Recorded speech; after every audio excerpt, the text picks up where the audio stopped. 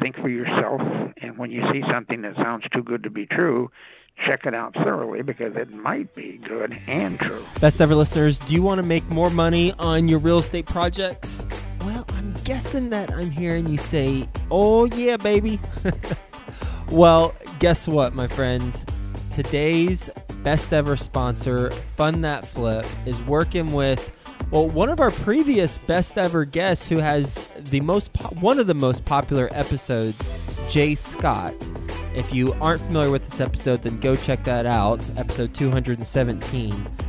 If you are, because you're a loyal best ever listener, then you know that he knows how the heck to both analyze deals, especially flips, how to optimize the profits on those flips, and how to look at the market. Because of that, Fund That Flip, today's sponsor, has worked with him and put together a guide that is the 7 tips to increase your real estate profits in today's market. Go check that out. Go get that guide. I've read through it myself. I've learned a lot of things from it, from how to analyze the market cycles as well as how to optimize profits and not lose money or mitigate your risk for losing money on your deals. Go check it out. fundthatflip.com/best ever. That's fundthatflip.com/best ever. You're going to learn the tools to better understand your local market and position your business for success.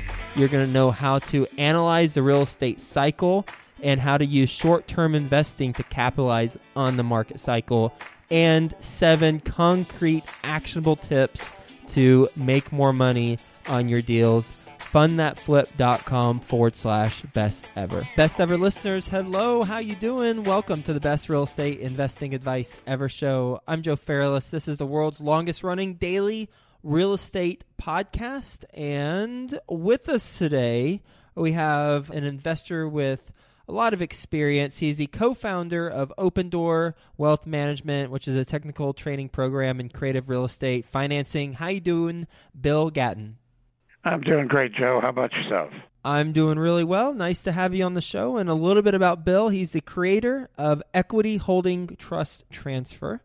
He is the author of Making It Big in Creative Real Estate and Keeping It ... This time, I love that title. He's based in Las Vegas, Nevada, and you can say hi to him at his website, landtrust.net. With that being said, Bill, you want to give the best ever listeners a little bit more about your background and what you're focused on now? Sure, you bet, Joe.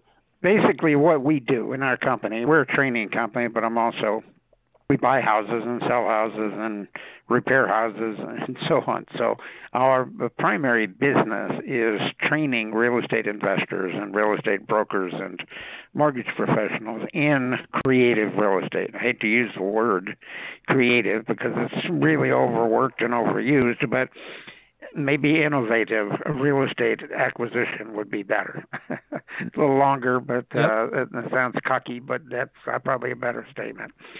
Essentially, where we've attained our fame is we've created a program using an inter vivos trust transfer mechanism that allows us to go out and take over pretty much any loan that's out there. There aren't any institutional mortgage loans that we can't take over without having to worry about the famous due on sale clause. So in virtually, as most of you know, in virtually every loan, there's a clause that says if you take our money and we loan money and we take your house as security for our loan, if you sell it to somebody else without getting our direct permission, that we can foreclose on you within 60 days. Well, that's always been a kind of a drawback for anybody trying to do seller-assisted real estate. But it doesn't affect us because what we do is abide completely by federal regulations and banking regulations, which exclude certain types of trusts from the due on sale provision. In other words, it's Title 12 of the U.S. Code, paragraph 1701J3 talks about it, and it doesn't involve the due on sale aspect of it doesn't involve transfers by trust, inter vivos trust. So that's one thing that we get around is that due on sale issue. So we can go in and legitimately take over pretty much anybody's mortgage loan without that provision getting in our way. But a more important one has come up fairly recently, and that's the Dodd-Frank Act. That's the Wall Street Consumer Affairs Anti-Seller Financing Act. Mm-hmm. And by virtue of the way we do things, we are not even compromising that. So a lot of real estate agents and mortgage brokers and investors are very interested in knowing that they can still continue doing what is tantamount to seller-assisted financing without violating any laws. And it's a pretty stringent law. It says that if you own a house, you can sell it and finance it once, but you can't do that with all of your income properties without having a real estate license and without conforming to HAPA and HOPA and all, and Truth in Lending Act and all this kind of stuff. So we get around that. And we do it comfortably and legally. In other words, we can talk to any one of the hundreds of lenders that we've dealt with in the past and explain to them exactly what we're doing and how we're doing it, and there's no conflict there. So that's kind of I guess that would be the icing on the cake. Yeah. Pretend I'm a lender and we just got on a call. How do you approach that conversation? What do you say? Well, if I'm talking to a lender, I'll just mention the only time I would ever talk to a lender is if they have a question about the sale of the property. They might perceive what we're doing as a sale. The lender would then contact their client and say, hey, if you're selling the property, understand that you're violating our due on sale clause and we might foreclose on you. So the client then would normally call me and say, hey, what do I do? And at that point, I talk to the lender and explain to them that the property is not being sold. That what's happened is by placing this property into an inter vivos trust, that the ownership is actually converted from real estate ownership to ownership of personal estate. And transfer of personal estate doesn't violate the due on sale clause. It doesn't violate the which is called the Garn-St. Germain Act, and it doesn't violate the Dodd-Frank Act, and so on. Now, the lender might say, well, we would consider that a sale. And I say, well, if you do, you need to go back and read Title 12 of the U.S. Code, paragraph 1701J3, which will tell you very clearly the transfer of a property into an inter vivos trust wherein the borrower remains a beneficiary, and wherein the trust itself doesn't transfer occupancy rights. There's no due on sale clause involved. And I've had dozens and dozens of calls from lenders across the country for the last almost 30 years now, and they don't go any further than that because what I tell them is absolutely true. It's in the law, and there is no violation of the due on sale clause if you're putting a property into a specific type of inter vivos trust. It sounds like a high-level term, but it's not. Inter vivos just means a trust is created for your benefit while you're still alive. If it's created to take effect and give you benefit after you die, then it would be called a testamentary trust. So we don't deal in testamentary trusts.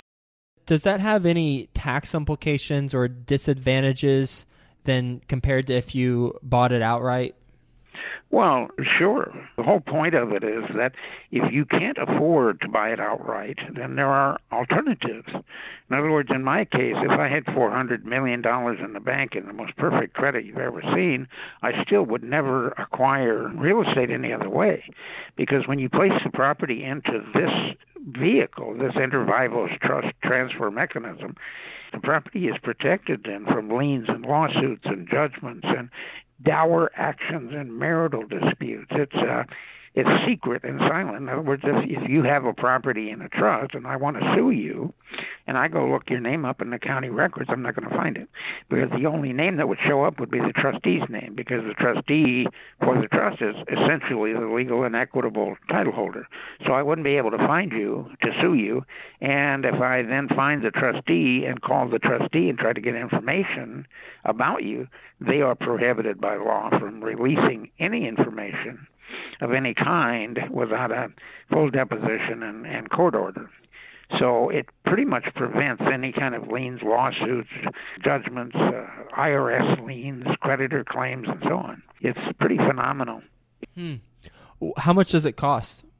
Well, to set up one, our company does the documentation and client consultation, and so it'll run about 0.5% of the property starting value. So if you got $100,000 house, it'd be about $500 to set it up. If it's $200,000, obviously about $1,000. But that doesn't just include the setup. That also includes the quote-unquote escrow function. In other words, we process the directions for the distribution of funds, and also we have legal review and accounting review that's included in that cost. So it's pretty inexpensive.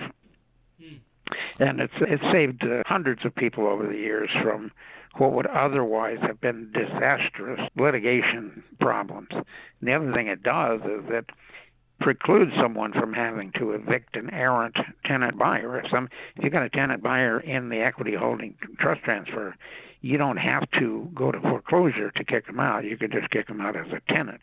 Whereas if the same person had done it by, let's say, an equity share or contract for deed or wraparound mortgage or a lease option or anything else, you'd have to go to full foreclosure, which normally takes months or years and thousands of dollars to protect yourself against something that you never should have been sued for in the first place. But with our program, it's a simple eviction. What happens when the tenant buyer defaults, if they do default, all of a sudden all bets are off. They're no longer a beneficiary in the trust. They now revert back to a straight lease tenant subject to standard eviction and unlawful detainer processes. So we avoid that. That saved hundreds of people thousands of dollars. And matter of fact, I'm working on one right now. That the woman put this $700,000 property in a trust about 5 years ago, put in a resident beneficiary to make all the payments and handle everything.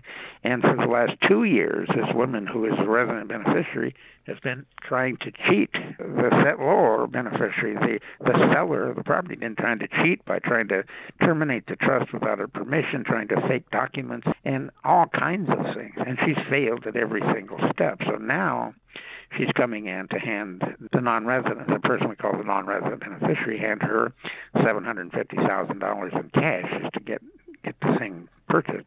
But it's been at least 2 years and 350 emails back and forth, all not between me, but between the seller and the buyer, trying to iron things out that would have never worked if she had done it any other way. So from my experience in real estate, I know, with you being in the industry for as long as you have, anything that sounds too good to be true probably is. So now, if you were to look at it as objectively as you can, what is the downside for doing this? Well, it depends on what your objective was from the beginning. If you're doing this in lieu of something that is more convenient for you, then that would be a downside. In other words, when I acquire a property, I have the owner of the property put the property in a trust in his name. And then rather than taking title to the property, I take a beneficial interest in that trust, and I leave him with a beneficial interest and directorship of the trust. You see, the type of trust we use is directed by the beneficiaries and not by the trustee. So I always leave that seller in there for at least a 10% beneficial interest. The downside there is that I can't do anything without his permission. In other words, I can't go out and use the title to bail myself out of jail. If I get tossed in the jug, I can't go use it for a bail bond because he would have to sign, and he's not going to. I can't do anything with the property that could harm him without him signing. So some people will see the partnership aspect of it as a drawback. In other words, if you've got plenty of money and plenty of credit and you go out and buy a house, you don't want to have a partner in it telling you can't do something if you want to. My properties, and every single one of them, I've got two partners. I've got the person who I got the property from, who's the first beneficiary in the trust, and then there's me, and then there's my resident beneficiary. So all three of us have to be in complete accord if somebody's going to do something that could conceivably jeopardize the interest of another party.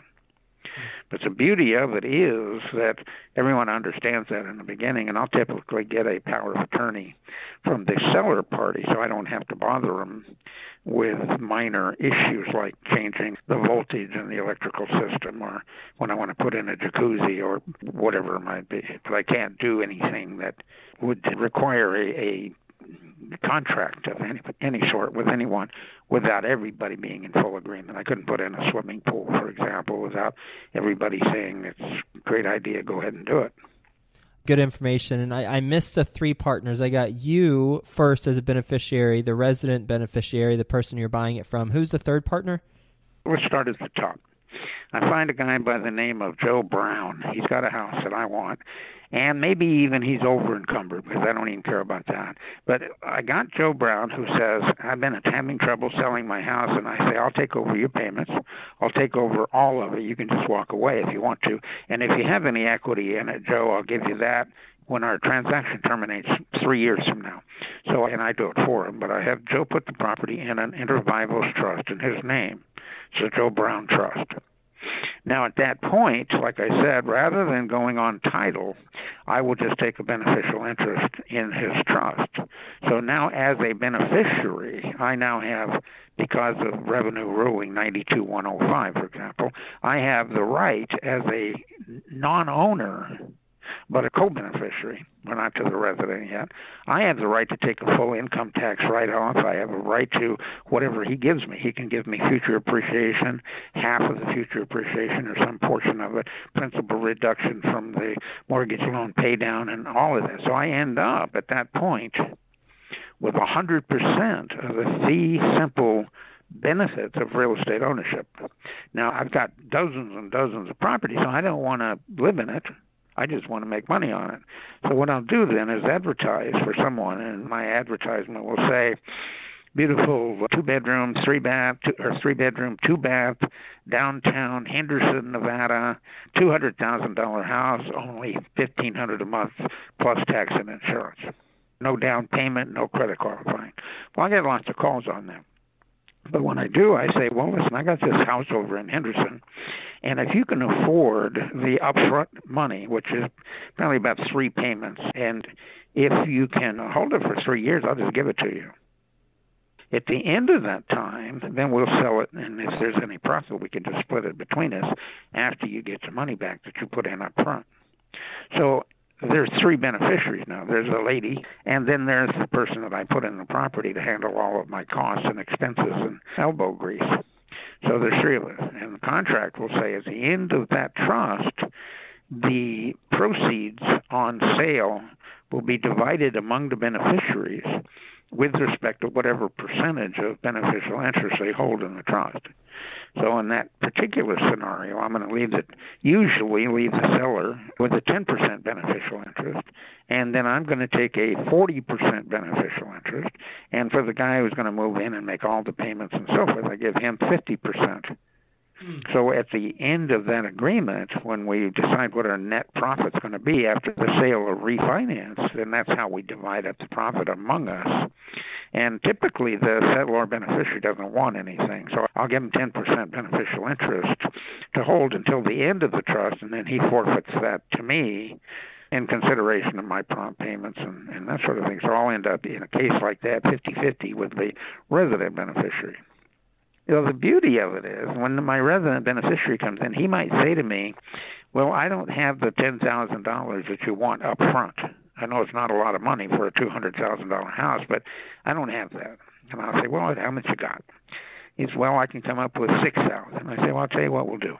Give me $6,000 now, and if you want, you can give me the other $4,000 over the term of the agreement. We'll start off giving you a 40% interest. I'll take a 60% for myself. You got 40, and then when I get the other $4,000, then we'll go to 50-50. Or I might have more money coming in than that and say, we'll go to 40-60 in your favor if you give me this or that or so on. That's how the equity holding transfer works. And like you said, it sounds too good to be true, but anything that is really, really good always sounds too good to be true in the beginning. Yeah, I like how you broke it down. It's really helpful and cleared a lot of things up. What's your best real estate investing advice ever? I'm kind of a philosopher as it were, so I've got a lot of advice to the people I teach. I do pretty sizable seminars and workshops and teaching the concept to other people, but the best advice I have is to forget the advice you've gotten and start developing new patterns in your life that can serve you well. If you're digging for gold and realize that you're not finding any gold if you just get further in the hole. And that's what a lot of people do, is they say, well, I know there's got to be a prize at the end of this string somewhere. And that's not what I would recommend people do. I recommend people give more time to analyzing new ideas than trying to perfect old ones. So I guess if I was going to give somebody advice, I would say, think for yourself, and when you see something that sounds too good to be true, check it out thoroughly, because it might be good and true. You ready for the best ever lightning round? You betcha. All right. First, a quick word from our best ever partners. If you're looking in the Big Apple for real estate, then go speak to Nicole Beauchamp. She's a previous best ever guest. It's episode number 312. She offers bespoke brokerage services for sellers and buyers of real estate in New York City and beyond. You can email her at nicole.beauchamp, BEAUCHAMP, at EVUSA.com. What's the best ever book you've read? Best ever book I ever read of any kind whatsoever is going to be James Dickey's Deliverance. However, in real estate, anything that Jim Rohn has ever written, or the now departed Zig Ziglar. Oh. So those are the best. Help enough people get what they want, and eventually you'll get everything you want. That's right. Yep. What's the best ever personal growth experience, and what'd you learn from it? Well, probably the real estate recession.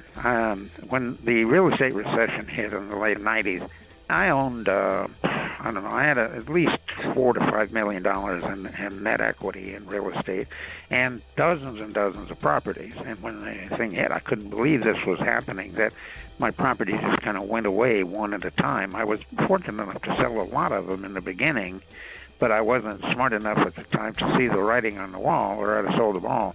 And then the ones that I didn't sell, they just kept going down, down, down.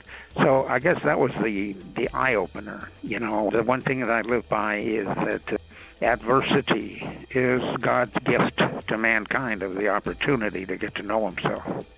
And believe me, I did. During that period of time, we had been functioning, running around the world like multimillionaires, and then all of a sudden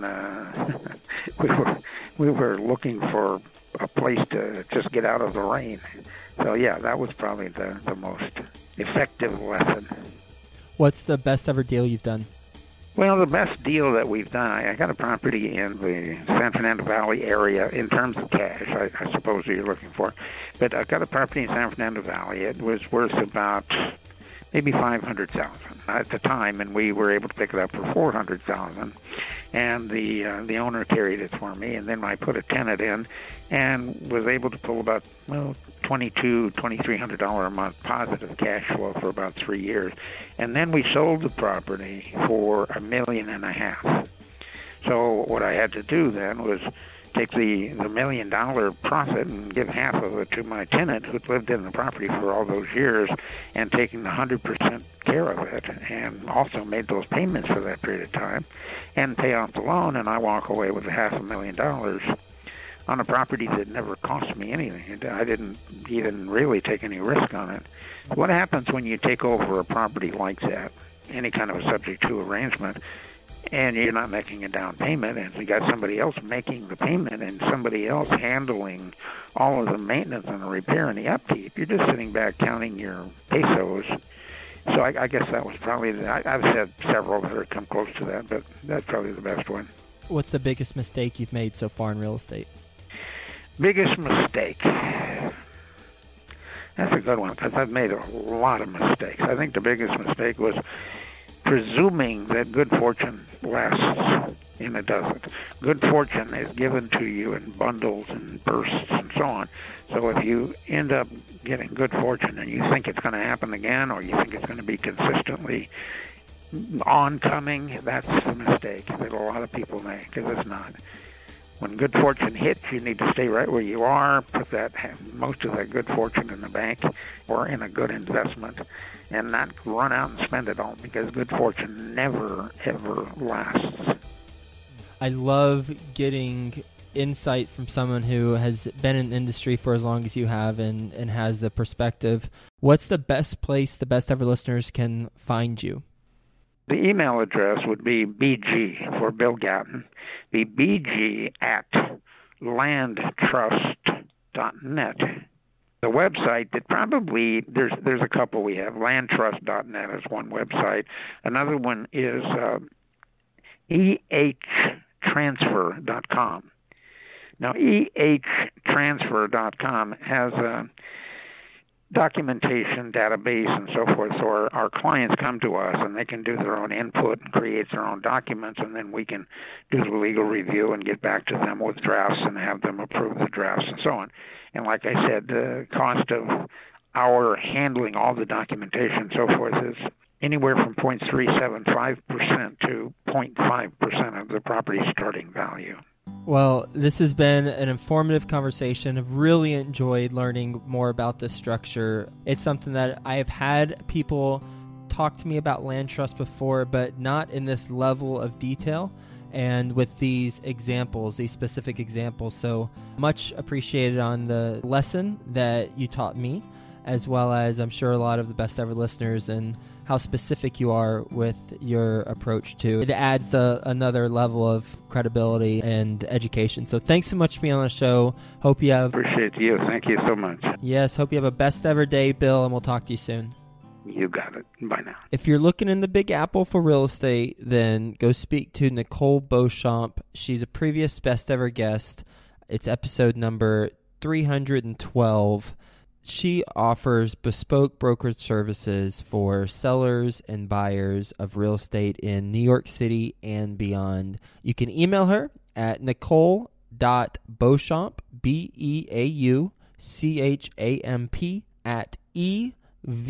@EVUSA.com.